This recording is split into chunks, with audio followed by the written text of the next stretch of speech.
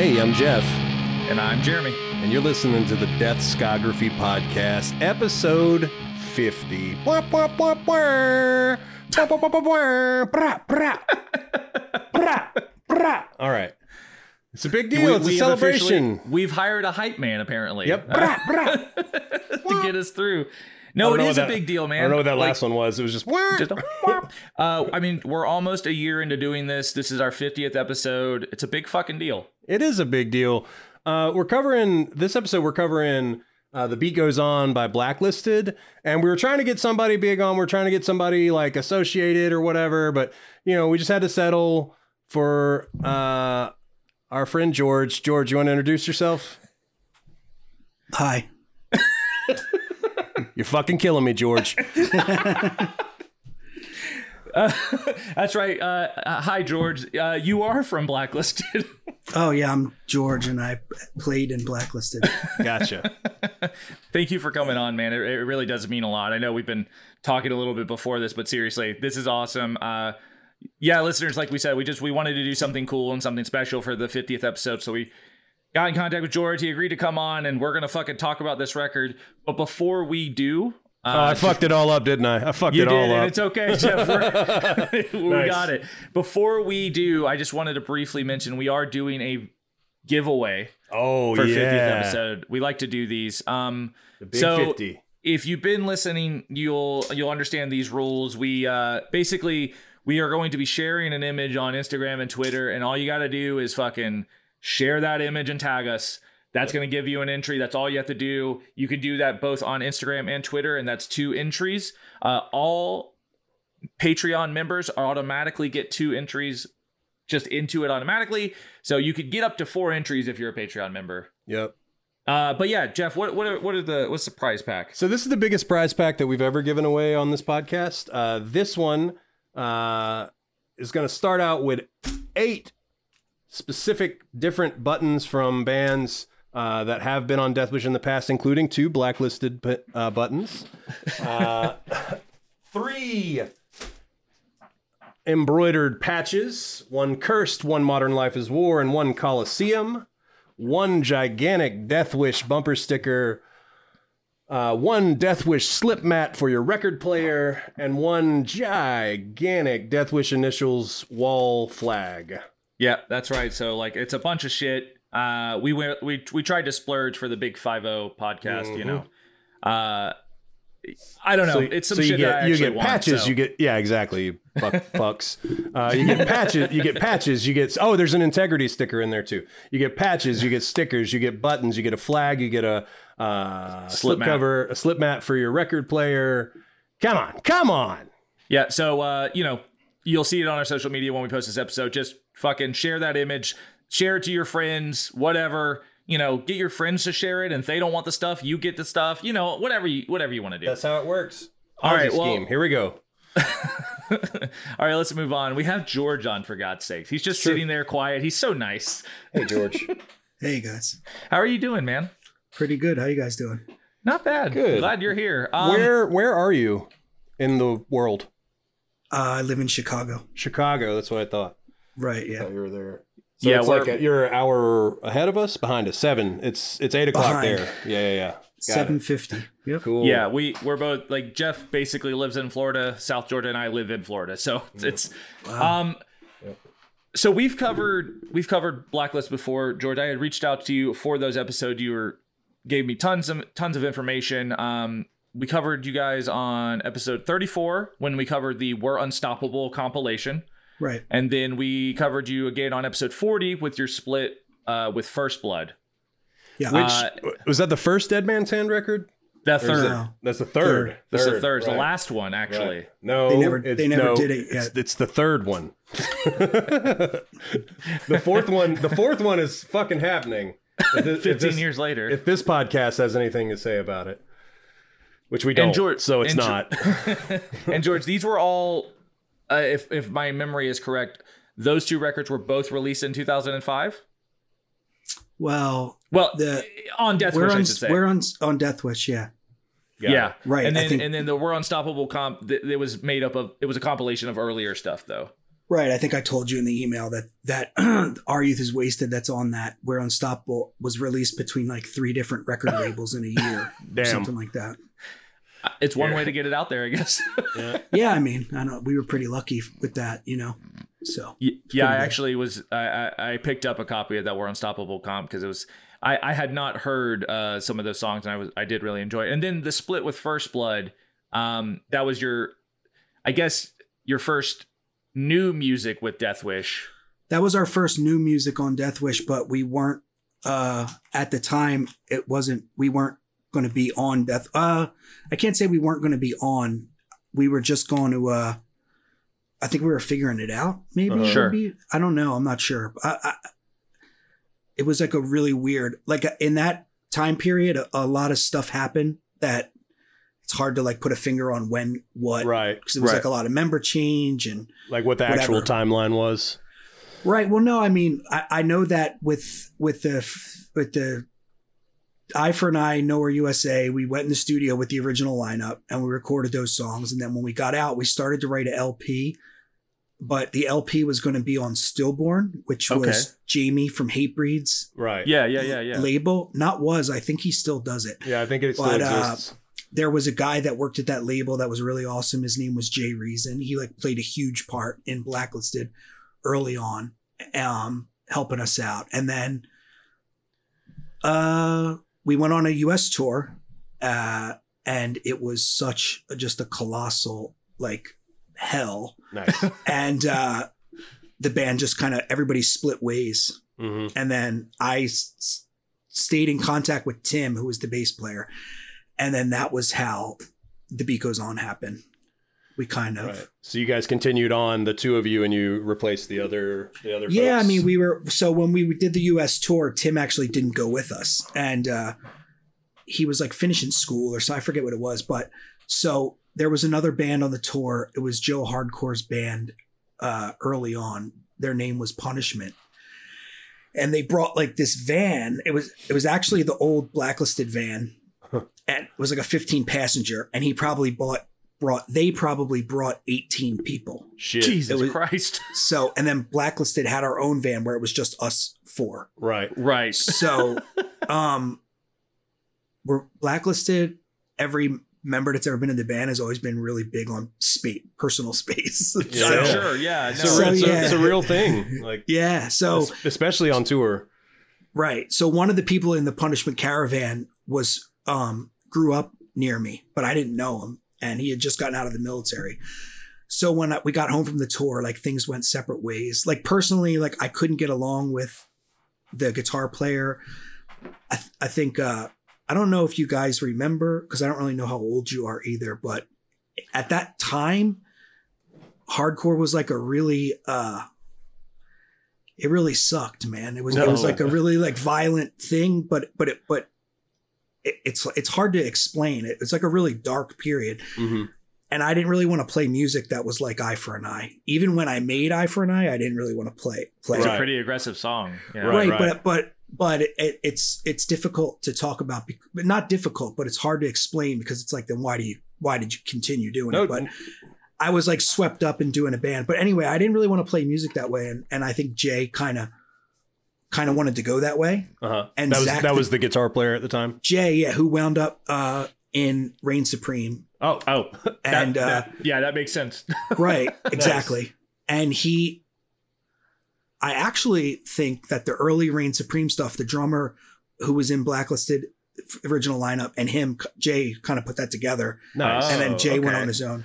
But he's an awesome guitar player, awesome songwriter. It's just I didn't really want to play hardcore in that vein or be not stuck that type of hardcore, in that world. Right. So yeah, so we came home from the tour and went our separate ways. And I still talked to Tim, and we like kind of roughly talked about doing a new band. And then also on the tour in the Punishment Caravan, I had met this person that grew up around me, and we got to talking. And then when Tim and I kind of talked about maybe doing Blacklisted still, I brought him up, and that wound up being Sean, who played in Blacklisted on everything up until No One Deserves to Be Here More Than Me, and including he played on that album as well. Wow. And so Sean, came in the band, and he had just gotten out of the Navy, and he just wanted to play music and go on tour. And I just wanted to to get out of Philadelphia and go on tour. So 100%, I get it. Right. It worked out. So what you're saying is, if it weren't for Joe Hardcore, Blacklist, I mean, kind of. Yeah, you know, I to be honest, I haven't talked to Joe Hardcore in years, but if I probably wouldn't have done a band if it wasn't him pushing me. That's funny. Interesting. Because him and I grew up around each other. You know? Right. So I knew him since when I got into hardcore when I was 12, 13 years old. So, you know, we had like a long friendship, and he always had mentioned it. And then I wound up starting bands, and then eventually Blacklisted. He booked Blacklisted's first show, booked our first tour. Obviously he sings on Eye for an Eye. Wow. Yeah, he does. Which is a song about him. It makes more sense, because I remember when we covered that, we were like, "Holy shit, Joe Hardcore is the guest vocalist on this song," and it was surprising. But we were just like, "Oh, okay." But he has an awesome voice. I always thought, just not for hardcore. But if he was to sing for like, I don't know, like Morbid Angel or something. Joe Metal. Joe Metal. Oh, man. We're gonna he is a metalhead. He did come from metal and all that. He's a character. Just while we're kind of here at the beginning of Blacklist, I just wanted to, if you wouldn't mind, just a brief, like, when did the band start? Like, what year? 2003. Okay, so you've been in a band for 2 years. You have the 2 EPs, or is it, what's going on? We've been in a band for 2 years. We have the demo. That's right. The EP, and we have the split 7-inch. That's right. Okay. And we had started writing what would have been our LP with Jay and Zach. Okay, I was a junior in high school. I'm 35. Yeah. I'll be 35 this year. So Jeremy's 30 and I'm 34. Yeah. Okay. Yeah. So 2003, I was 13. I was super into whatever TRL was telling me I'm serious, was telling me it was heavy music, man. Right. That's all I knew. So you said you were starting to write this record, and then obviously you came home, the band kind of went their separate ways. Did any of those songs make it onto the Beat Goes On, or was it all new stuff with Tim writing? Well, it's a loaded question. It's all new stuff with Tim writing, but so the thing with Jay Pepito, which is like a genius trait that he has, is he had everything planned out. Like, Blacklisted was really his band, his baby, his situation. What had happened is before Blacklisted, us four were in another band called No Rights. Okay. That was like an early 80s style hardcore band. Sick. And Jay had joined, and he started doing like Black Flag style solos at our shows, but wasn't really like learning our songs. So we used to rehearse at this like punk house called Funrama, which booked shows and stuff in the early 2000s, ran by this guy named Robbie Redcheeks. So, we started we were rehearsing there. No Rights was rehearsing there. And, Jay had these other songs, and then he was like, I want to do a band. And I think I mentioned this before. We like called it The Real Band. Yep, that's right. I remember these in the emails you sent before. And Jay had 2 batches of songs. One was like Blacklisted, and one is what Blacklisted became, and one was like Super Touch. And I wanted to do that. And Jay and Zach and Tim wanted the Blacklisted stuff, which was fine. But I still talk about those Super Touch songs when I talk with Zach and Jay occasionally to this day. So, right. So it was really his baby. So he had stuff planned. So I wouldn't be surprised if he said he had an LP written mentally, cataloged, you know, but I think we worked on 2 or 3 songs. And so the reason that I said it was a loaded question and stuff is because if I remember correctly, when we first started writing the stuff for The Beat Goes On, we wrote it in 3 weeks. Wow. The music got written in 3 weeks. Damn. Tim had never written music like that before. Right. and Sean had not really played drums in, I don't know. I think he played in like a band kind of in the military, like a metal style band with a friend of his, like just screwing around, like when they had leave or whatever. Right. But he hadn't played in a band. I don't think he played in a real band ever in his life. Wild. Wow. So we got so immediately what am I skipping? Oh, I'm skipping the songs. So the first song, Tourist, I'm pretty sure is Tim ripping off a song that Jay proposed for the LP. And then I think the second song, Wolves at My Door, was Tim ripping off the song Finding Faith from Our Youth Is Wasted.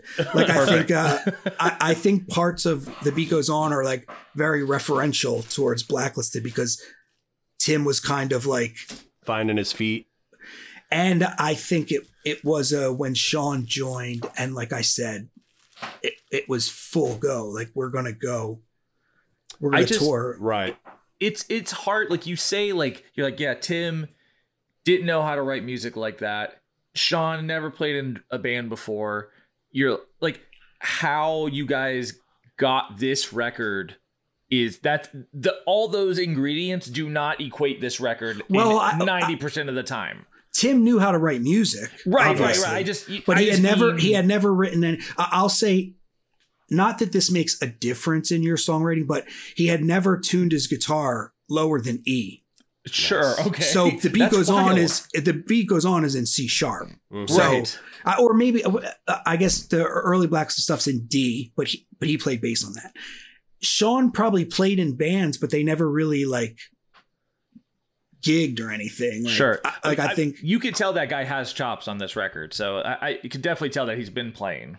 So, go ahead. Before The Beat Goes On, we did one song that was on a comp that came out on Revelation Records. Okay. And the song's called Divorced. I don't think I've heard that song. Which is funny because when we did that song, we practiced at this rehearsal space, and Will Yip actually worked the front desk of the place. This is before he was an engineer. He was just in school and stuff. So yeah, he worked that desk, and the guy that ran the rehearsal space did recording. So we just needed somewhere to go to get this song done. Because for me, to be honest, I just wanted to be on a record that had the Rev logo on it. Right. That was like really, really big for me. So we just like pushed out that song Divorce, which is honestly one of the best Blacklisted tracks. And I haven't heard it. I'm gonna check it out. Yeah, it's pretty rare. Well, it came out on a comp, but I don't think we never did anything. It might be else somewhere digitally nowadays. Yeah, I could see Rev digitizing their stuff. Yeah, exactly. They do. They're pretty good with that stuff. So right. So we did that song, and then we toured a lot before The Beat Goes On. And we just played the EP and demo and that song and Split. And then when we finally decided to write a record, we sat down. It got written in the music I written in 3 weeks. The lyrics I wrote in the studio. That's so yeah. wild. So I was going to, yeah. So before we had finalized that you were coming on this episode, we were emailing a little bit back and forth. And you mentioned that writing the lyrics in the studio doesn't seem, at least it didn't seem that it was applied that you normally did that. No, well, I wrote a lot of Heavier Than Heaven in the studio, but no, it's not. I see the thing about my issue with The Beat Goes On. I've been vocal about saying I dislike it. I have not listened to it until this morning since 2005. Wow. Son of a bitch. I feel thank you for listening to it for this episode. I mean, it's part of my life, so sure. I should be. I'm not my personal self isn't very good at like holding that type of stuff in any regard. Like I don't own a single Blacklisted record. I listen to The Beat Goes On a Bandcamp that I don't even know who runs. I imagine Death Wish, but I don't know. Like I don't, and I part of me wishes that I was more cautious of that stuff. Or not cautious, but precious about it. But I'm not. Like I don't even. You're just when I moved here, I gave any Blacklisted records I had to some kid that I knew that I met that lived here in Chicago. Wow. So right. So I listened to it this morning, and I think musically it's awesome. I think, to be honest, I think I ruin it. If I could sing on it, if I could sing on it now, it would be a better album. Yo. because you should do that. No way. Because we'll release it, George. We have this label. We're doing this thing where we like this joke label where Deathscography only releases things that could have come out somehow on Death Wish but didn't. So like Pictures of Gabriel, like they ended up they only put one song out on a comp and they never ended up releasing a record with Death Wish, but they have a record. And we were like, yo, I'll put it out. We should put it out like 15 years later. A faux sub label. Yeah. So Yes. you know, when I listened to it, I was like, wow, this is really good. And I don't know. I think also that I was very swayed by opinion of not people that like Blacklisted, but people around me who, let's just say, joined Blacklisted after that album, who kind of like trashed it. And Gotcha. And I was texting the guy who played bass in Blacklisted, Dave, and I was like, this album is actually good. Like musically, it's good. And you know, I think to go back to the studio writing the lyrics, I think I had one or two songs written. Tourist, I definitely had written, but I think if you look at my lyric style, it's like it's the word choice is very specific and it's very punchy. And on this album, it's not like that. And it's because I didn't have time to edit. It was just kind of like, right. You're like recording it right after writing. Right. Which was my own fault, you know, but I was in a weird place at the time. I still wasn't sure I wanted to do the band, you know, and I had issues at home and it was just a weird situation, you know, but you know, I don't, I think I've said I regret it in the past. I don't regret it. I mean, it is what it is, you know, but musically it held up a lot better than I want to could have ever imagined. I want to jump in real quick and, you know, you're talking about your writing style or whatever and your lyric style.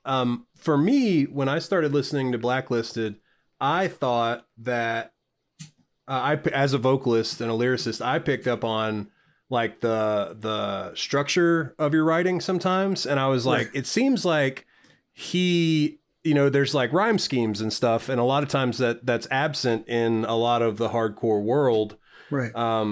And I was wondering if you could talk a little bit about like when you started writing like poetry or lyrics or anything at all, prose even. And like, were you in drama and debate in school or something? Or like, did you have some kind of thing that like led you to write or? Well, when I was a kid in school, grade school, I won some awards for writing short stories and stuff. But my first love was rap music since I was a kid. Very first, you know, like 7, 8 years old. So like 1990, you know, I was into rap music and I was just such a massive fan. Right. So I think, to be honest, if the only person that ever said to me this has to be your influence is two of the people from the band Crime in Stereo. I love that. And I was like blown away that they had picked up, because no one had ever picked up figured on it out. Yeah. Yeah. And you know, like through the years, like there's always been jokes between like friends of mine or even people that like both bands, but people have always said that I should sing for Cold World, which is like a long running thing. And it's funny because, you know, we will put it out. I would say that as far as writing was my biggest influence. And on The Beat Goes On, it's the least prevalent. Right. I mean, you're not wrong. I definitely picked up that the lyrics were a little bit different even from the We're Unstoppable. It's like a different attack also. I also, when we first put out Our Youth Is Wasted, so we started playing shows, obviously, and stuff. And I started getting a kind of attention that I didn't want.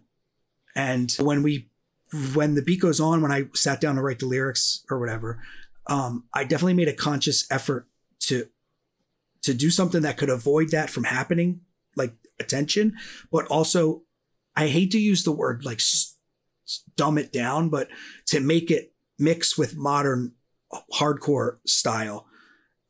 and I like failed. I think I said that in the email to you that I feel like I failed at a couple points in this album on my behalf, you know, and after listening to it this morning, it really, I feel like it really showed because I feel like I'm really right about that. But, yeah. So like, as far as lyric writing, I was a massive fan of rap music. I love that. It makes so much sense. Like when you say that, like the intention behind rhymes. I mean, there's stuff like when it got to the later stuff after the beat goes on is when I was like, all right, I'm never going to dumb myself down or anything. And I became really, that's why like to me, the Peace on Earth 7 inch is the best because I had that written before the studio. Lyrically, it was tailored specific, and every word means something. And at that point, I got really into. I would know a song was done by the way it looked when I wrote it, like how it looked on the page. If it looked like a certain way, like cleanliness or something like that, you know. Right. And then for that, you know, I mean, we could talk about that when I come on for the other albums, if you guys want. Yeah, well, that's a future episode, but yeah. Yeah, but so the beat goes on, you know, I wrote a lot of it I wrote a good 85% in the studio. You said, so you had Tourist done beforehand. Was that like some, trying to think of how to phrase that. Honestly, it's one of my favorite songs on the record. And honestly, one of my favorite lines. That song really like hit for me because I always like to read the lyrics along while listening to the music so I can get a better understanding, like especially for these podcasts. I really like the line, I put my life on a shelf while everyone around me found happiness and wealth.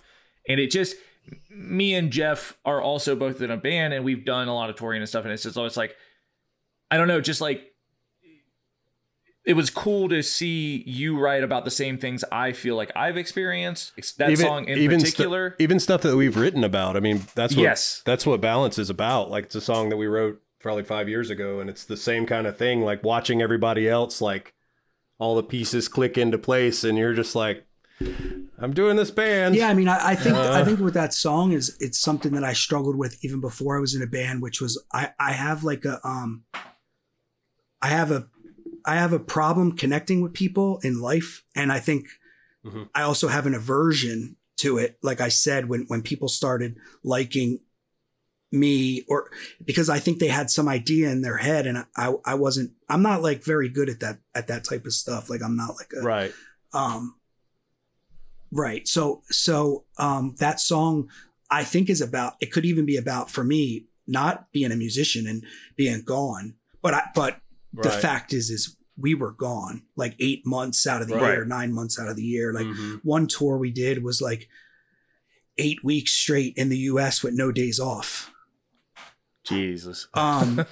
So yeah. So Taurus was, I had written and I had compiled. So the way that I go about it is I write in my head and then I'll write it down, but I go through.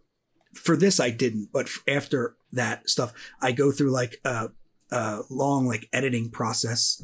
Like I don't really write as much as I edit. You know what I mean? Because the writing I create in my head, like I write songs all day in my head, whether it's a guitar riff or lyrics. And so when it comes time to put it down, it's easy. So I guess also as saying I wrote it in the studio, I'm like not giving myself as much credit. I had it. You put it on paper in the studio. Yeah. Gotcha. You didn't have enough. You didn't have as much time to edit. Right. Which is the thing that has helped me seem semi good at this is the editing. Editing is where I flourish. I totally feel that because, you know, for the first several years of me being in bands and metal bands and then punk bands, like, I just kind of wrote the words and then they were done. Right. But dude, like, I mean, editing is like you joked and said that, you know, I maybe seem kind of good at this, dude. Like editing is such an important part of writing in general that like, I think it's maybe the most important part of writing. Well, like, it is. It just polishes everything and, you know, makes it, into the specific thing. Well, it's like, the diamond in the rough. If you read someone like Raymond Carver, for example, the biggest, it's debated in like academic circles, but I believe it to be true. But the biggest thing that was a gift to Raymond Carver, who's one of the greatest short story writers ever, is he had an editor who was brutal named Gordon Lish. And Lish, it's almost like Lish wrote this. Like Carver would send him stories that say were 300 words, and Gordon Lish would edit it down to 20 words. Wow. So wow. it's like like I said, in academic circles, like, not that I'm in any academic circle, but Gordon Lish gets, doesn't kind of get the credit he deserves. And an editor is just as important, or editing, if you're a self-editor or you have an editor, whatever, it's important because I think it's even the most unegotistical people still have an ego that they don't want to let go. Absolutely. I honestly feel confident in saying I have zero ego, and there was stuff that I could have let go on The Beat Goes On that I didn't, and I just like kept it, but it wasn't even an editing issue. It was just like, no, this is what it is. All right, go ahead. Whereas if I had time to edit, I would have edited my ego in that moment, not even the writing aspect, not to intellectualize too much on a hardcore album. Jeremy and I think that Jeremy and I are very fortunate to have met each other so long ago and stuck together for so long, because we're kind of each other's editors on music and writing, but also like ideas. Right, yeah. So like anybody in the world I can bounce something off of, it's Jeremy. Because like if it's the worst idea ever, he'll be like, no. Yeah. He won't hesitate, he'll be like, And I'll be like, you know what? I think you're right. Oh, man. All right. Well, let's, so you're recording this record. When I was looking up stuff, you recorded it with, Jim's, wow. I'm the worst at pronouncing last name. Jim Siegel at the Outpost. Siegel. Okay. Yeah. At the Outpost. He, Jeff, last episode, we actually talked about him. He recorded some of those Converge songs we talked about, but he's done Converge, Down to Nothing, Have Heart, The Suicide File, Majority Rule, American Nightmare, tons of stuff all over Blood the for place. Blood, which is the main reason we went there. I was going to ask, what is the reason you went to him? Blood for Blood. That's awesome. I think I love the first Blood for Blood LP, Spit My Last Breath. And I think when Blacklisted started with the original lineup, I mentioned this to you before. Maybe you said it on the show. I don't know. But we were like, okay, we got to record. How do we find this place? So I knew Tim from American Nightmare, and I asked him where they recorded, and he told me the Outpost.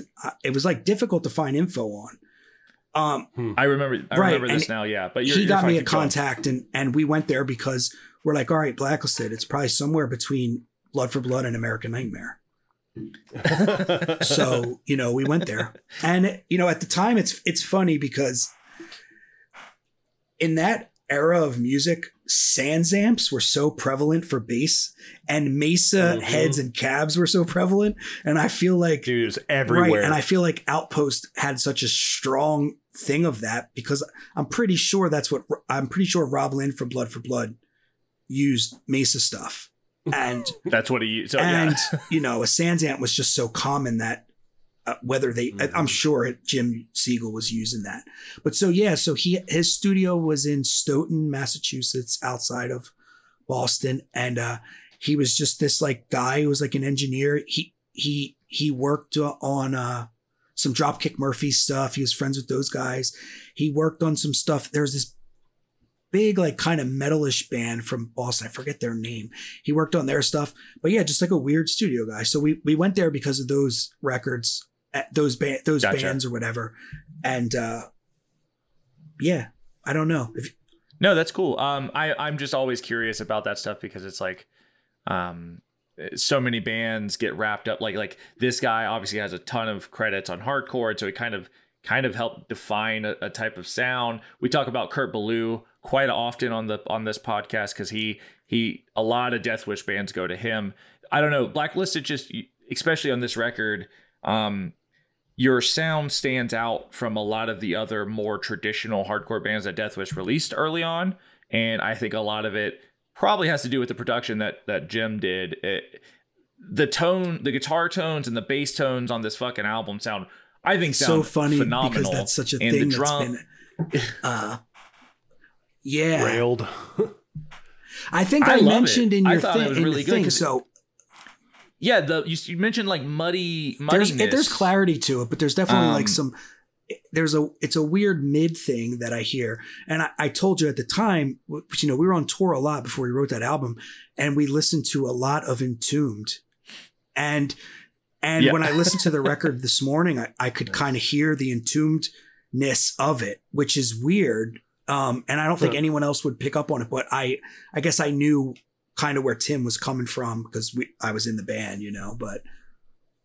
Well, it might have connected that memory too, where it's like, oh man, this is when we were listening and there was a guy at the time we couldn't find a bass player. Like Tim played bass on that album and guitar, and one guy that would fill in for us a lot that I wanted to be in Blacklisted actually was just like this guy Chris that I knew that again was from near where I lived in the city, so he was awesome and he was just like a death metal guy. So when he would be driving, he would listen to a lot of death metal stuff, but Tim wasn't into that besides Entombed. And I think for Tim, like Tim's Entombed was like the Uprising LP, which is more like the death rock style and roll style. And I think there's parts of that on there, but. So not to detour too much, but I just looked up like big metal bands from Boston because I was wondering who that guy did some work for. And surely it has to be one of these 5. Roll them out. What is it? All right, I'll start with 5. Number 5. No. Extreme. Number 4. Powerman 5000. He actually did do some Powerman 5000 stuff, I think, but it's not that. It's not that. I fucking love it. It's not that. No, because they're not big in the sense of like countrywide. They're like big, like Massachusetts style area. Like, so, when later on when Blacklisted recorded with Kurt, which I always wanted to go to Kurt. When Blacklisted recorded with Kurt, a big reason that we went was because when we wrote Peace on Earth, he knew what Only Living Witness was. So that was like a band that was big in the Massachusetts area, but they weren't too big other places. Like they went to Europe and stuff, but and then later on they became big in hardcore again in the 2010, say. But it was just like that reference that like Kurt could get. It's good to have that sometimes. Sure, of course, of course. Yeah, I actually watched a video of him talking about gear he owns, and he's showing one of his guitars, and he's playing an Only Living Witness riff in the video. That's awesome. Was it ISIS? No. Was it Godsmack? He did. I think he worked some stuff. Either he worked on some stuff from Godsmack, or he had like a Sully Godsmack story, like the way everybody in Massachusetts has like an Aerosmith story or a Dropkick Murphys story. I was gonna say, and number one is Aerosmith. They're more like of course. Like a local big, a local big that he would always reference. Gotcha. I see. Like to us, but we didn't know who it was. I think I like asked Jake, and Jake's like, "Oh yeah," but they're just like here. Like it's not like I want to say their name's like Warhorse or something like that. I've heard of a band called Warhorse. Yeah, I wonder. No. All right. Well, to get us back on track a little bit. No. It's fine. Oh no, it was me. Don't worry. This podcast, it's fine. It's fine. Earlier on, we were talking about how you had not planned to stay with Deathwish. Not that you were planning not to, but like, why did you guys? Because you did all of your LPs with them. Like, was it just like you felt the connection early on, and you're like, I like this, and we're gonna stick with it? Like, what was going on? I think something happened at Stillborn. Like they changed over some stuff, and it kind of it didn't really feel that good. I want to say that the guy Jay Reason, who was behind us being on, and like I said, was a big part of early on Blacklisted, he was leaving. So we were like, what the hell would we stay here for? Right. He was the only connect you had there that, anchored you there. Yeah, like I met Jamie Haper, but it's not like he was like my friend or anything. Yeah, so my thing has always been, I don't like to work with people or do stuff with people if I like wouldn't let them like sleep over my house or something. Right. Okay. So like, it's like a weird, I just have, like I said, I have trouble connecting with people. So once I do, then it's like, okay, we can do this. Absolutely. No, I absolutely get it. That's what I was wondering. Right. So what happened with Deathwish was the band was on the rocks. It was kind of just me at this point. And it was like, people were like, are you going to do the band or are you not going to do the band? I would talk to Tim, but Tim was in college and he was married. So I wasn't going to put it to him like, you want to do this? Right. And so for me, I was like, shit, I don't know what to do. So he had kept in contact with the people at Deathwish. And I think I talked to one of them and we were just like talking, but it was just like through like AIM or whatever. Like, cause I had met some of the people at Deathwish before I was in a band, just like at shows and stuff like that. And, would bump into them and hi. So they were aware of Blacklisted because of me, you know? Sure. So, I think maybe Tim initiated the conversation or they were like, well, what are you going to do? And he's like, I don't know. And they're like, well, we'll do an LP or we'll do your next record. I don't think it was specifically an LP. And I was like, yeah, man, I'm sold. A big thing for me was I just wanted to feel like I was part of something that meant something. For sure. And to me, like, I guess like to have like a comparative thing, like Bridge 9 meant like nothing to me. Like that wasn't anything that I felt comfortable. Like I didn't feel comfortable, not the people that ran the label, but people that were into that label, bands on that label. Like I didn't really care to be around them or be peers with them or whatever. I didn't like them. Like, not that I didn't like them. I don't know. It's hard to, I didn't like them. So I didn't feel comfortable. And then with Deathwish, I felt comfortable and I felt part of a community, which has carried on still to this day, even though Blacklisted's not a band. But like, I immediately felt like it meant something more. It was like it had like a feeling to it. And I'm aware that Blacklisted helped shape that feeling, in the coming time. But at the time, I even felt that way, I always really respected Converge and the musicians in the band. And so it was like a kind of like a no brainer. No, absolutely. I mean, like isn't it crazy when you find that in in our experience, like what you're saying right now totally like hits notes with me. Like we put out a record through Eulogy Records and the whole time I was just like, I don't know why we're doing this. Like, I don't jive with this. I didn't feel comfortable. We're not friends with this person that runs this late. Like, it was that kind of thing. And and at the end I was kind of super unfulfilled by the whole thing. And I was just like, never. Well, at the time when I don't want to say Stillborn was falling apart, but whatever happened with our connection there, I think he just went and got a regular job. I don't know what the deal was, but we had a couple labels offer us stuff.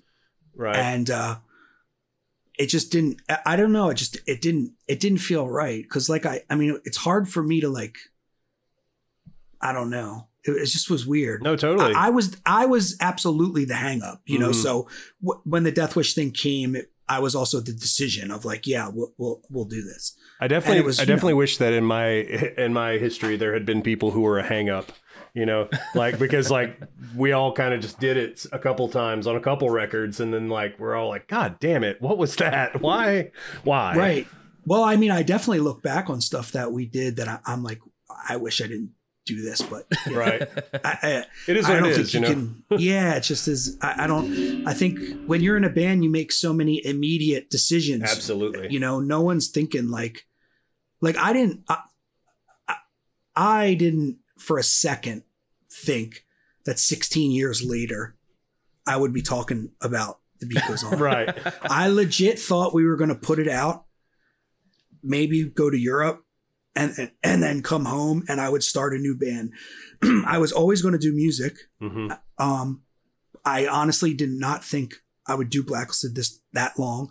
And I think it shows in so many different, this is done, this is not done, this is done, because I was like, how much longer can I do this? All right, sure.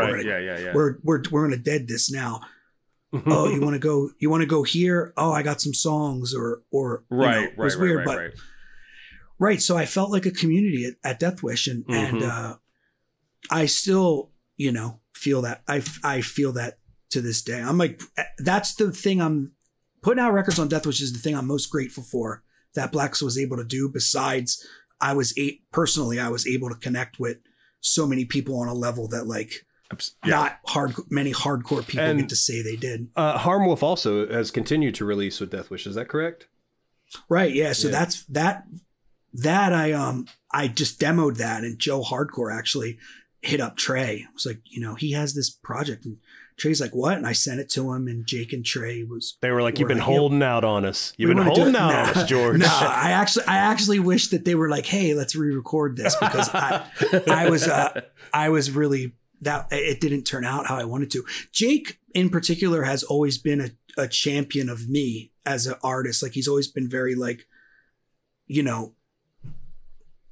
not pushing, but behind you, in your corner, supportive. Yeah, he's always been supportive of me, and he's always kind of in my life where maybe other people definitely were like, you're crazy, we're done with you, like that whole dismissive thing. Jake has always been understanding and spoke to me, and he's been great. And like I said, the one thing besides my the way I connected with other people is Death Wish was being part of it, because it really means something to me, and it's bigger than just kind of like a hardcore label. Oh yeah, no, absolutely. It's one of the reasons we're doing this podcast.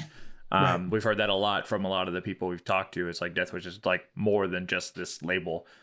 Well, just like you said this earlier, where you hadn't listened to this record in a while, but you look back and you're like, oh, it's a pretty good record. When the record came out, was there did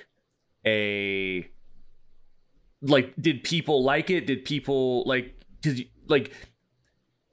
I'm basically, it's because you had the 7 inches, you had the demo, you had the split, but this was your first LP. This is the first, this is Blacklisted full length. Was there a big wave of support for your band, or what, what happened when it came out? To be honest, Blacklisted was already pretty known at that point. So it wasn't like a wave. I think people were curious because Jay wasn't there and Zach weren't there, and they were such big parts. And I think anybody that was in the know, I think it was always looked at as my band. I'm the one they can't do it without, et cetera, et cetera. It really was Jay's band and Zach. Me and Tim were just the people. And then, just because of whatever, it kind of became my thing. And then by the time The Beat Goes On, it was like, oh, well, Jay's not here. So people were curious about it, but they were also willing, I think, because Blacklisted had built enough at the time that I was that, which is another reason it's hard to talk about Blacklisted for me personally, because it's so much me versus a band, I hate to say it, but I could get up there and play with whoever, and no one would be like, oh, the bass player is not there, get this out of here. Right. It's like, no. It's like, right. Yeah. So, which sucks, but it is what it is. But so it is. So people were curious about it and they checked it out. And I don't remember there being anything bad said about it. And we immediately were on the road. We legit got the album.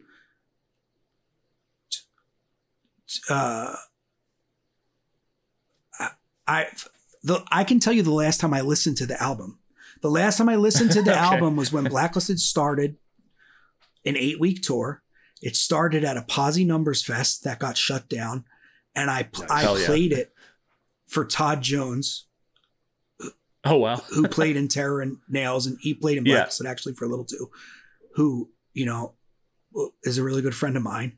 I played it to him, and that was the last time I ever listened to it until this morning. Wow. And that was in 2005.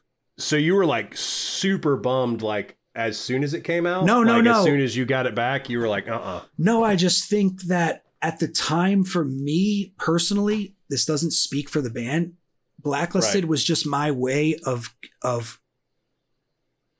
not to get too deep on your podcast, but it was my way to run away from get as deep as you want. It was my way to run away from just everything, and it was an escape, and it was that for a long time, like until it ended. It was never, you know, not that, but to me it was like the nightmare of like looking at my upbringing and the people that I was around and seeing what they were getting into and seeing what my other people close to me were getting into. It was like, oh, well, I could do this, but I could go to California for 2 weeks, or I could go to, you know, so it was like a really like, you know, I quit college, and then it was just like, I think I'm a musician. Let's see. Then, let's do it. Let's explore this path. Right. Yep. So to me, I'm like an unreliable narrator as far as some stuff goes, because it meant such a different thing to me, you know. But I think the one part I failed with The Beat Goes On is I ran away from connecting to people, which was always a thing in my brain for Blacklisted. Even the most personal stuff in Blacklisted's lyrics that are like off-putting or cringy or whatever, that stuff gets the most connection. Like, like to people that have, I mean, I still get emails and stuff, you know, people, it connects with them. So, I mean, you know, like there's something to be said. I mean, there's a lot to be said for genuineness to be seen through lyrics or music in general, and people, you know, that's what people connect to. I think music being genuine came about after The Beat Goes On. Like I said, The Beat Goes On. Also, for me, I have to for me to be able to look at it, I have to look at it very critically. It has to be cold. It has to be critical. So, to me, the music was, though now I listen to it today and I think it's good and I like it. It was very, this is going to keep us afloat. This is going to be, we're going to, because this is going to pay the bills. Well, not, well, it didn't. Not really pay the bills, but it's going to keep the band going. Well, yeah. And I think at that time frame in hardcore, like I said, it was absolutely horrible time. There was all this like weird gang stuff going on that we were associated with because we were friends with a lot of those people, but never affiliated with their gang. But sure, I mean, you know, whatever. But so, it was just a weird time. And Blacklisted was one of the early bands that were like, we're doing this full time. Like, we're going to play as much. You want us to play here? We'll go. We'll come to Florida 8 times in a 3-month span. Like, we'll go, you know, to wherever people wanted us to go, we went. And that was like a big thing. And I think The Beat Goes On was kind of written with that in the mainframe of we're going to do this, and we like this music, but we're also presenting it to kind of fit a thing. Right. But it does stand out in the era. So it's like weird that it worked that way. Well, it's like you were trying to fit this thing, and even though you were trying to do that, it still didn't work. I think, but in a positive way. Well, yeah, but I also think that at the time it was when like the whole like dramatic style hardcore was about to kick off. So bands like Verse and Have Heart and Modern Life is War and things like that were bubbling, and Blacklisted was a lot different than that, even though a lot could be said about us being dramatic as well. It just, it wasn't it was a different type of drama. Cool. Different type of drama. All right. Well, one last thing I definitely just real quick wanted to talk about was the artwork. I know in your email you weren't sure who did it. I really like this artwork. I think it's a really cool. It looks like a painting. I'm not sure if it is. Maybe it's a digital piece.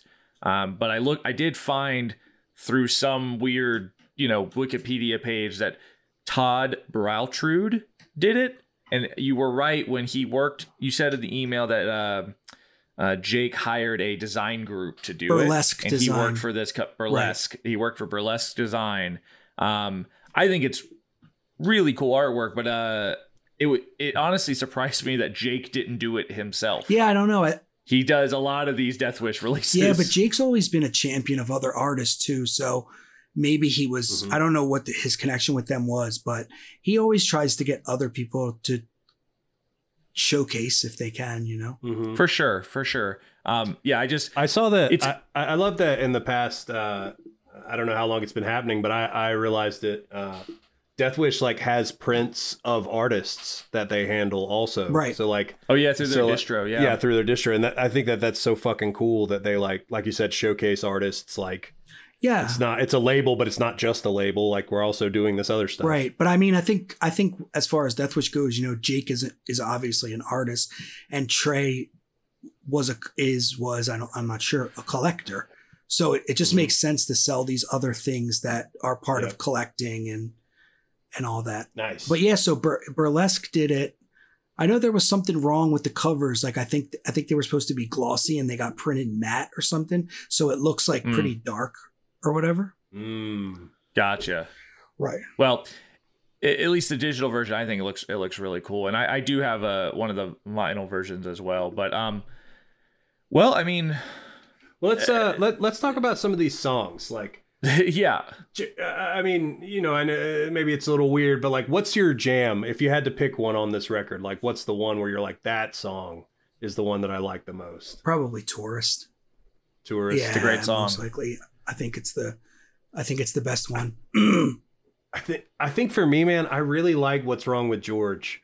That fucking riff at the beginning is just punishing. Yeah. It just it's super heavy. Just comes out of the gate, and it's just immediately driving in my Kia Soul, I was like, oh shit. That kind of has I think that one's one of the ones that has an entombed feel at the beginning with it has a steady kick kind of with it, if I remember. Yeah. No, it's very cool. Yeah. And then there's one later, oh shit, I can't remember the name of it, but 100% I was like, this could be the beginning to an Alice in Chains song. It's it's this the guitar just just stays there, and I was like, oh shit, is he gonna say cool. Nope, it's a hardcore song, which is weird because I would say if I had to bet, I would say Tim never listened to Alice in Chains, but the drummer Sean is a massive Alice in Chains fan. That's so funny. I don't maybe it was his direction. I really liked song 9, which is How Quickly We Forget Again. It has this really cool heavy bass intro that really showcases, like I said, I really like the tones on this record a lot. And this is I have just a couple notes. I was like, this record is heavier than your earlier work. Obviously, we talked about how you guys were down tuning. And also, but one thing I did want to ask about is your vocals seem to be more also lower. They're not as high pitched as they are on the earlier. Were you trying to match the lower guitars, or was it just a natural, that's just how No, I think I was trying to match the guitars. Yeah. I thought so. I just wanted to ask. It definitely felt very lower. Yeah, but there's a couple points where my voice fizzles out on it because I'm trying to stay in that register, but my I have a low voice kind of, but it's I don't know. I couldn't do it. But there's these whiny parts that actually wound up sounding cool where I trail off and it kind of sounds like I'm tired or something. Yeah. I think I was just trying to match the guitars, which is a regret I have. I wish that wasn't the case, right. Because no one wants to do the, vocals I didn't want to do vocals like that, Right. No, totally. I did have one question about the last song on the record, Mother Teresa. It's the instrumental song. That surprised me to have an instrumental song, at least on this kind of a hardcore record. And it's also the longest song on the record. Was that basically, I know this is kind of a weird question, but like in this day and age, the difference between an EP and an LP doesn't really matter because you have digital and nothing matters. But like, it almost kind of feels like maybe this song was like, well, we need one more song to make this an LP. Yeah, we did. So let's write this longer instrumental song and kind of put it on. Not that it's a bad song. I like the song. No, it just feels very different.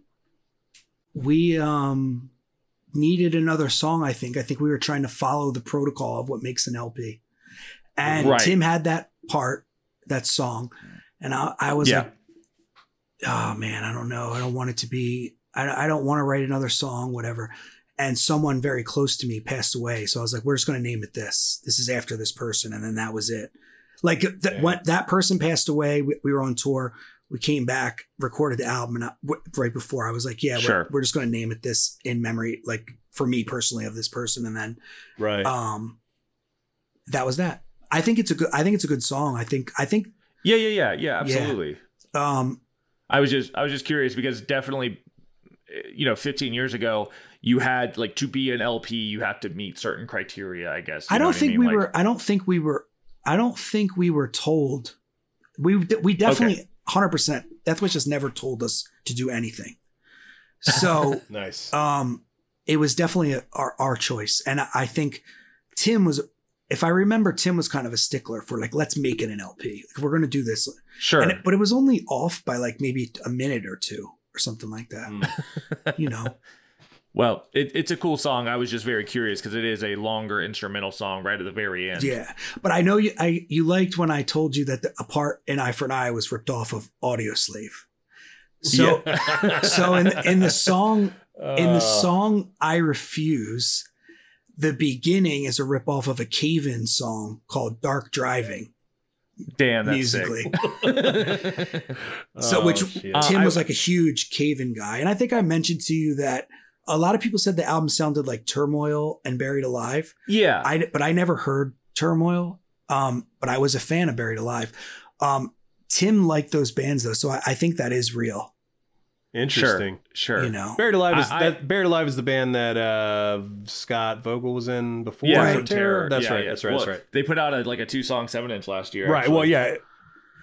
Before and currently. Right. Yeah. I will say that song I Refuse, I really did. That song is the song that made me realize your drummer, like I was like, this guy has like metal chops. Like this like crazy cool drum fill intro. I was like, this is pretty fucking good. And then there was also a line in that song I really liked. It's the beat goes on long after we're gone. I just really liked like you don't have a song called The Beat Goes On, but this is where the album title gets pulled from. Yeah. I really like that a lot. I think that's really cool. It's like a little bit more subtle. Well, I wrote the line to fit the album. I knew the album title was going to be called that. I wrote that line around the thing. The lyrics are written about the same. The lyrics are written about the same thing, which is my relationship with this person that I'm related to. And from there, the album is themed around that. And I think it's another reason that I feel disappointed in it, because like I said, I composed it in my head and then I had it, but I just didn't have enough time to really nail it down. Right. But so the lyrics are, go ahead. Sorry. I could see how that could be a bummer too. 'Cause like it exists correctly in your head. Right. Yeah. And like, but then you also then listen to it and it exists that way in your head. Right. So like both of them are in your head and you're like, oh shit, you could have been this. Yeah. Like for the last I could see how that 16 years I've been living with it. Yeah. I could see this. I'm telling you, man, this fucking redux of this record. But yeah. So when we started talking about the LP and I started trying to create stuff in my head, I was like, I want this to be a theme, but I don't want it to be but I also don't want that to be a thing. Right. Like, but I do want it to be a theme. I wanted it to be continuous about this really, It's not a concept record where there's a story throughout every song, but it is all connected. All the it's same, thematic. Relative and me and right. And my whole situation of like, whatever. So yeah. So, that's kind of what it is. But so I Refuse rips off Dark Driving by Caven. Nice. Wolves at My Door is pretty much a ripoff of the song Finding Faith by Blacklisted. If you look at it structurally, it's just about the same. I'm gonna do that after we get done here. And yeah, I don't know. I think so one thing from rap music that I've always tried to do is sample. So I've always tried to take like a line from a lyric that I really liked and implement it into a Blacklisted lyric. Sometimes I write it a different way, but sometimes most of the time I write it a different way. On The Beat Goes On, I don't write it a different way. On the song Coming Clean, there's an Into Another lyric that I forget what it is, but it's like, I forget what it is, but there's an Into Another lyric on it. And it's, and then I write, the song's only 2 lines, I think. Is it Coming Clean? The song's only 2 lines? I'm pretty sure. Yeah. Right. So the one line is Into Another lyric, and then one line is a lyric I wrote to look like an into like to match the wordplay of it. That's wild. Right. So Coming. That's really cool. That's a really cool. Yeah. Well, I try. Jeff, do you have the lyrics pulled up? I'm pulling them up now. The Coming Clean's lyrics are, in my defense, I've only ever lied in self-defense. In a sense, I've only ever lost my innocence. I'm coming clean. I think I only ever lied in self-defense is Into Another. And then it's like a fucking internet puzzle. Right, yeah. Happening now. No one's ever said it. This is the first time that I've ever said it. Well, now it's been said. Now Holy it's in the history books. That's wild. Well, I don't know. I just it's always been like a thing that I've tried to do, because there was definitely people that I was influenced by as a lyricist that, don't get as much shine music from the musical. Like I can say this ripped off Cave-In, whatever. But so there's definitely lyric moments where I've done that as well. That's awesome. No, that's awesome. That's awesome. George, we're so excited to have you here with us. This has been so fucking cool. I think I'm having a blast. I think we're gonna wrap up from the record and move on to a couple of our other segments. That do you guys want to hear a story about when we were in the studio? 100%. Let's do it. Let's hit it. So, how Blood for Blood recorded there.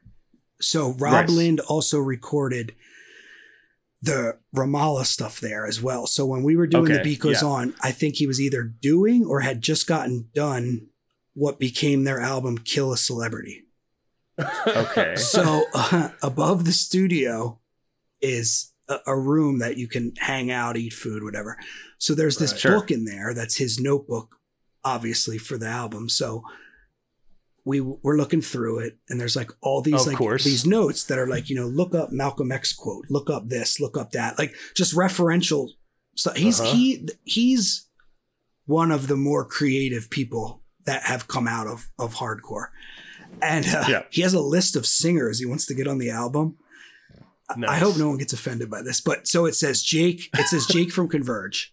It says, I'm pretty sure Ian Larrabee from Reach the Sky. And then it just says, that dude from Bane. I love it. I love it. That's amazing. That's amazing. I gotta get that guy. Dude. What's that dude? That dude from Bane. Just like this guy from Bane that's like one of the people that's on the cover of Break Down the Walls by Youth of Today and has been in hardcore since the 80s. And that dude. Just some guy. But it's always, I always laugh when I think about it. It's just like that. That's amazing. Yeah. Damn. All right. Hell yeah. That's really funny. Okay. So we're gonna move on. Just before we hit our normal sections, I wanted to real quick, right before we got on the podcast, George, we were just talking about this, how I saw on Twitter you retweeted Will Yip is doing a raffle, and I wanted to let our listeners know about this because He's doing a raffle that it benefits the Asian American and Pacific Islander Community Fund. Hell yeah! After that terrible shooting in Atlanta, and also the terrible acts of violence across this country towards Asian American people. So we will link it in the description. But it is a crazy raffle. Basically, it's 3 different raffles. I've entered myself. Each one comes with a guitar, a custom pair of Vans, and then about 6 or 7 different packages from different bands per raffle. So raffle 1 has a Circus Survive package, a Turnstile package, a Tiger's Jaw package, Crazy. A Nothing package. Raffle 2 has a Title Fight package, a Code Orange package, and then Raffle 3 has a Lot of Spew package, Japanese breakfast package, just like huge things. And they've already raised a ton of money, according to the website, $42,000 as of right this second. That's crazy. So please donate if you can. It's like, I think it's $25 for 3 entries or something like that. Jump in, y'all. I mean, why would you not? Exactly. And we, just wanted to link that. Also real quick, Jeff, you want to talk? Let's talk about the t-shirt. Oh shit, guys, 50th fucking episode. We're pulling out all the stops.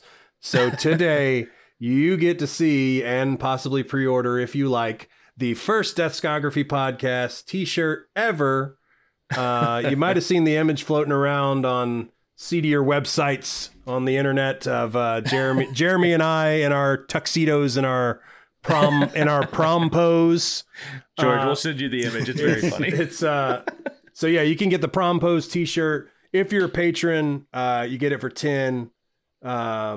If you're not a patron, then it's 15. But that's going up. Yeah. That's going up for pre-order. We're only making as many as you guys order. So get at us. I mean, it makes sense for you to become a patron, right? You get $5 off this t-shirt. It's only $5. It's only $5 for the patron. Also, we got a bunch of brand new stickers. Every shirt order will get one of those stickers too. But yeah, all right. Enough of that shilling of a t-shirt. Yes. Let's move on to what we've been listening to. This week, I want to start off because I've been listening to this band called Terminal Bliss.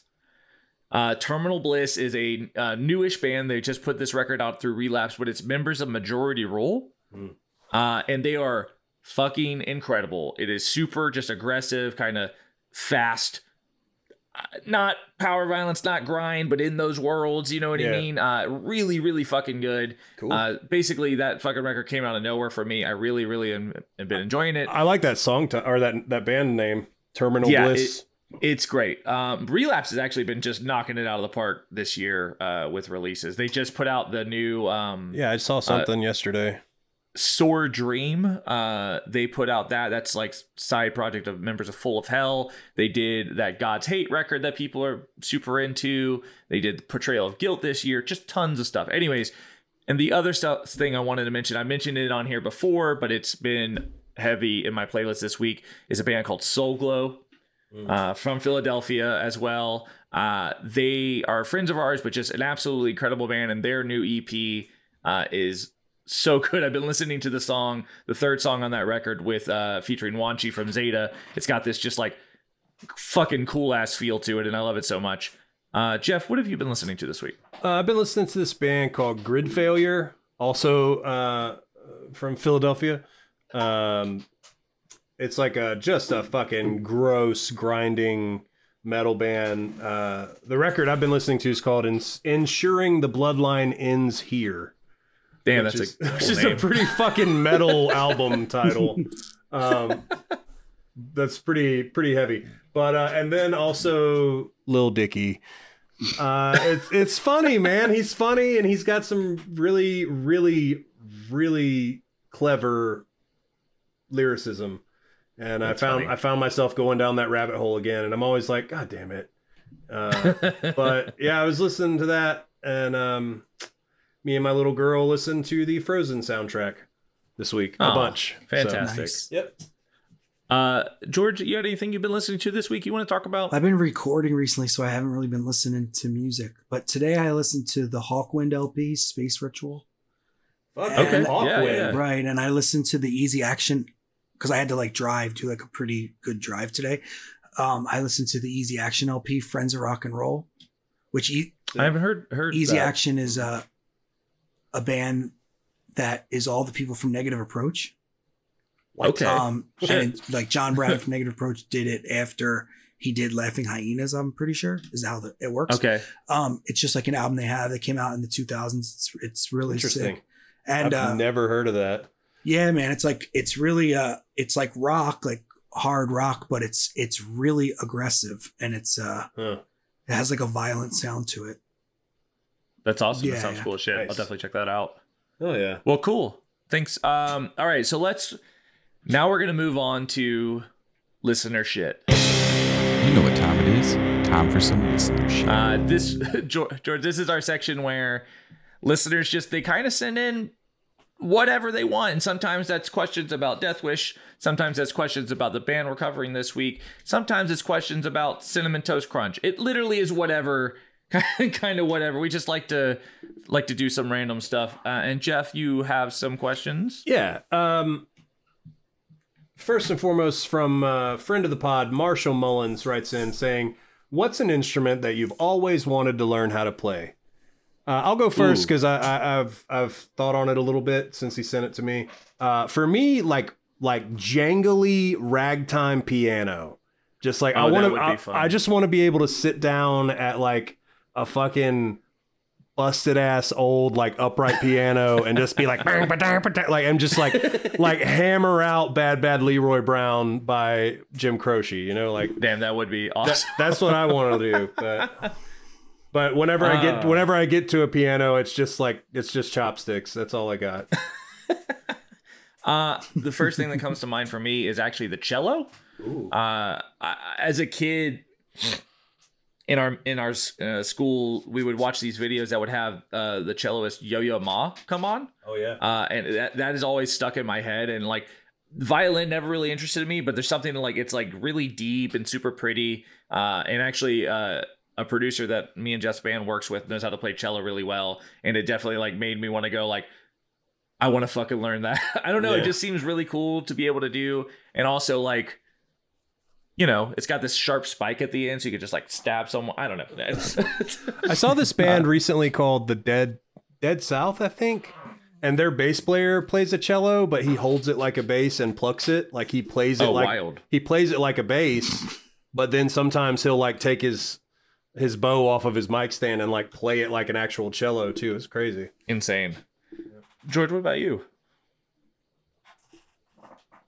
I don't know. I guess I would go with like either trumpet or violin because they both have like a mournful thing that you could do with them. So I probably would. I love My Dying Bride, so maybe I would venture towards violin. I thought you were. I fucking love Yellow Card, so I don't mind them. I almost. Oh no! I don't even know. Violin player. No. All right. There's a place called Ocean Avenue. I was gonna say anyways. I almost did trumpet in middle school, but I ended up going saxophone because I couldn't do the lip thing that you have to do a trumpet. What's it called? Embouchure or something, right? Oh my God, someone's gonna something like that. Yeah, I just couldn't do it right, so I could never play it. So I could do a saxophone though. Anyways, I just know like Chet Baker like got his tooth knocked out and it kind of like screwed up his playing. Oh, goddamn. Well, thanks Marshall for that question. Our friend from Germany, Jensen? Yeah, Jensen. Oh, Jensen. Jensen Otto says, which foreign country would you like to tour the most? So, George, I feel like you've been a lot of places. Where is somewhere that you have wanted to go, but you've just never made it yet? Somewhere I wanted to go. Yeah, like somewhere you just really want to go tour. Or just go in general. Or just go in general, yeah. I went all the places that I wanted like to all of them. I've been. The last one was Russia. Oh yeah. Nice. I guess I played at every state except for Hawaii and Alaska. So I would like to. Yeah. So you played the Continentals. As far as playing a show. Sure. to go like on a vacation,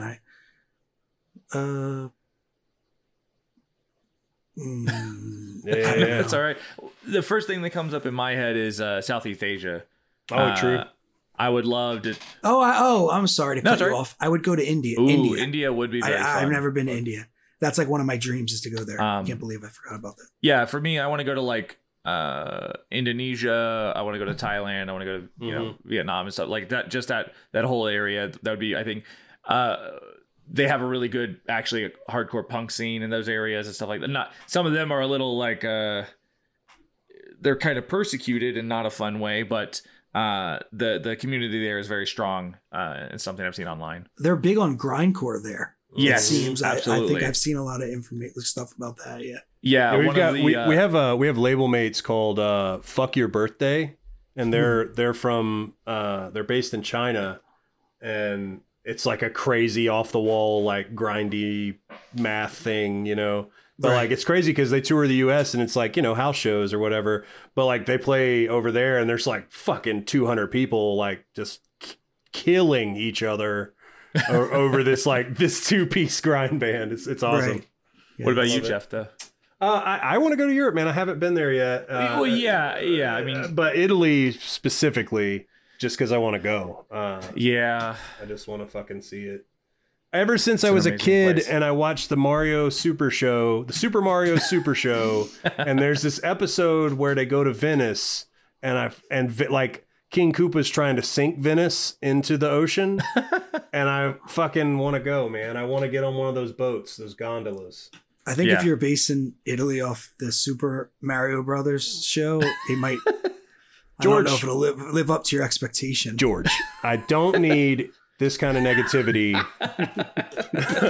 As someone who a bunch of times and seeing the Super Mario Brothers show, I'm not too sure. Well, it was great having you on, George. Thanks for. Yeah. All right, Jensen. Thank you for that. Maybe we'll. I do want to tour Germany, where you're from, Jensen. Actually, like. Yeah. Do you know where he's from in Germany? Does he say? I'm not sure. He's told us before. It's not Berlin. I don't think. I don't know where he is from though. Well, we'll find out. Jensen, tell us. I was born in Augsburg, Germany. What? Oh shit! All right, Jensen, are you from there? That'd be sick. Are you brothers? Long lost brothers. All right, I got 2 more. Drew Clements writes in and says, "What was the first non-hardcore band that surprised you and you still listen to today?" I thought about this and it's tough, man. I don't know. First non-hardcore band that surprised you? Yeah, he said surprised you. I don't know what that means. I mean, I was listening to way other different types of music that were not hardcore. I think that it means though, like after you got into hardcore, like what's the first band where you're like, oh shit, and you just like added it into your rotation, maybe. I was okay. So I really liked when I moved to Atlanta for college, and I was super into the hardcore scene there. And then I stumbled upon this little band that ended up blowing up real big called Manchester Orchestra.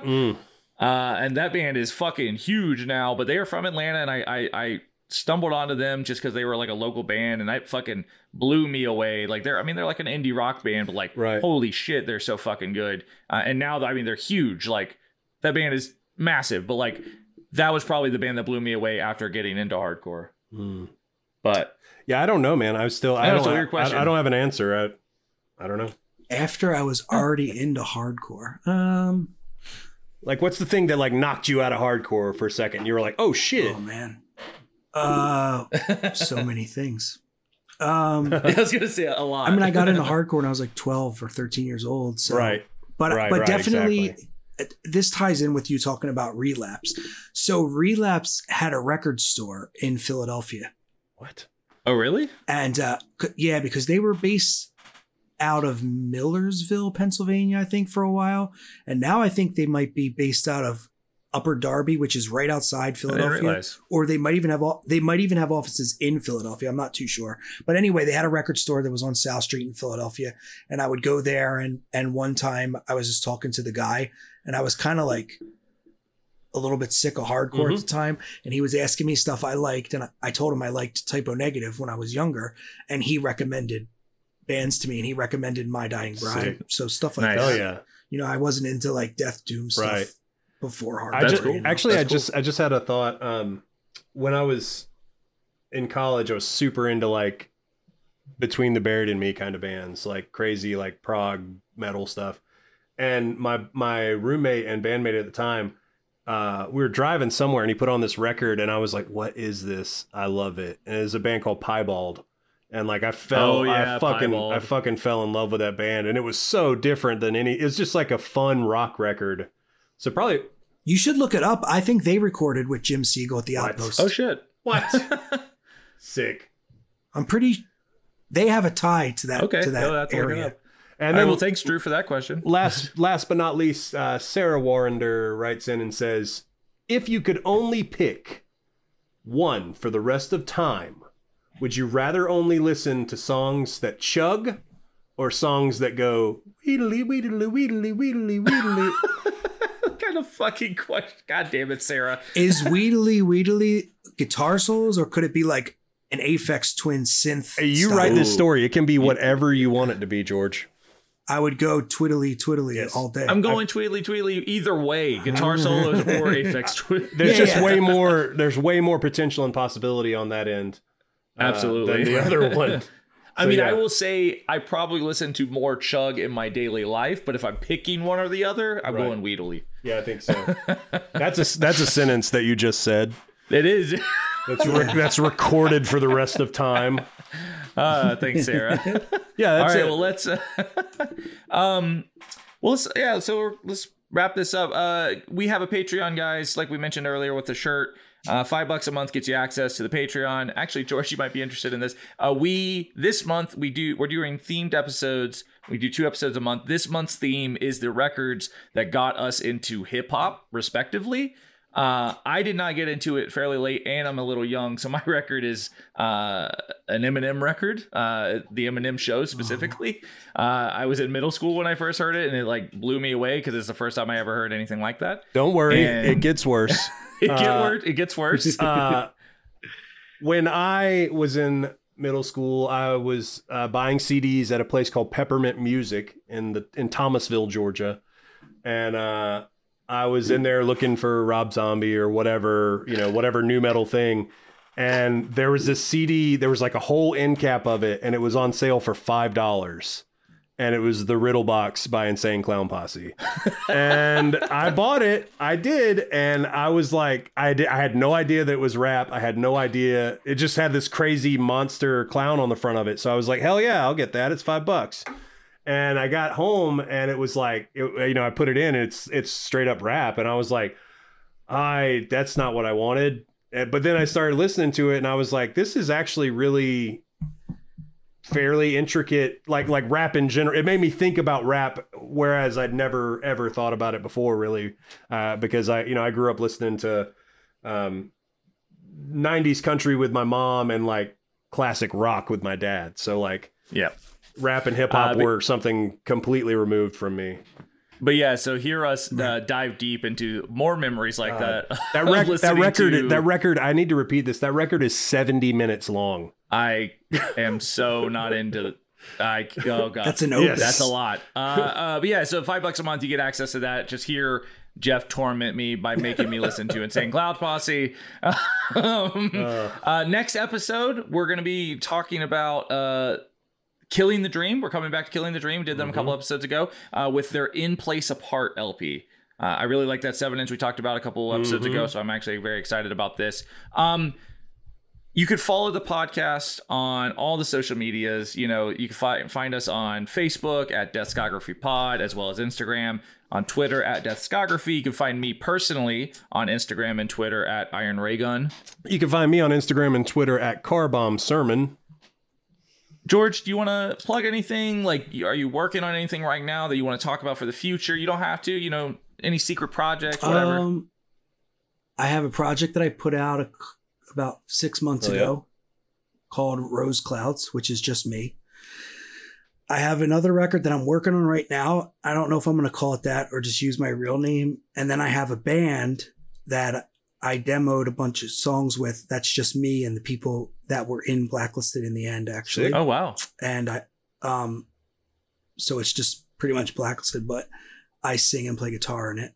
And I'm going back home in a couple weeks, I think. Yeah, April something. I forget the day, but to work on that some more. So we have like 6 songs demoed, but they're not good enough to release yet. And we have about 15 or 16 songs. Oh yeah! Wow, that's awesome. I can't wait to hear it. Sick. I'll definitely keep an eye out for it. George, seriously, thank you so much for coming on. This was an absolute blast. We're definitely going to have you on again. Obviously, we have a lot of Blacklisted to cover, and you've been a great guest. We were joking earlier that we were like, man, there's a bunch of records. We should just make George the third host of the show, or like the pinch hitter host of the show. Like if one of us can't make it, like George Hirsch just sits in and he's just like, I saw the stickers you guys made, and before I opened it, I was like, wow. If Blacklist is not on here, that'd be like no, but it would also be cool to like just dismiss it and put like cursed on Blacklisted or something. Well, you're on there. You're on there. Yeah. Just if anybody who hasn't seen the sticker, when it was sent to me, we are on there. So don't send us internet hate. What's been the album that you guys on Death Wish have been the most surprised by? Sex Positions. Like an album that Sex Positioned all day, man. That Sex Position self-titled record is fucking crazy and came out of left field entirely for me. The Power and the Glory from that record from is Atlanta, also amazing. Because like it's crazy to me that that band is from Atlanta. They're from my state, and like I never fucking heard of them, and like it's 100% like right up my alley. It fucking knocked my socks off. I was like, whoa. Oh, they're not a band anymore. They haven't. Oh, none of them went on to do anything. Oh, fuck. All right. No, they're just existing. I will say, George, like coming into this, obviously I had heard of quite a variety of these bands, but like, you know, Sex Positions, Power of the Glory, those are bands I'd never heard of, and they blew me away. But like just revisiting like things I'd already liked. I mean, revisiting You Fail Me by Converge was an amazing experience. I love that record. So that was a really fun time. And honestly, coming back to this, like I had listened to this Blacklisted LP before. And so like coming back to it now with like a more critical ear was a really cool treat. Mm-hmm. So it's just like, it's been a really fun project, but all right. Well, that about wraps everything up. Thank you guys for listening so much. And we will see you guys next week.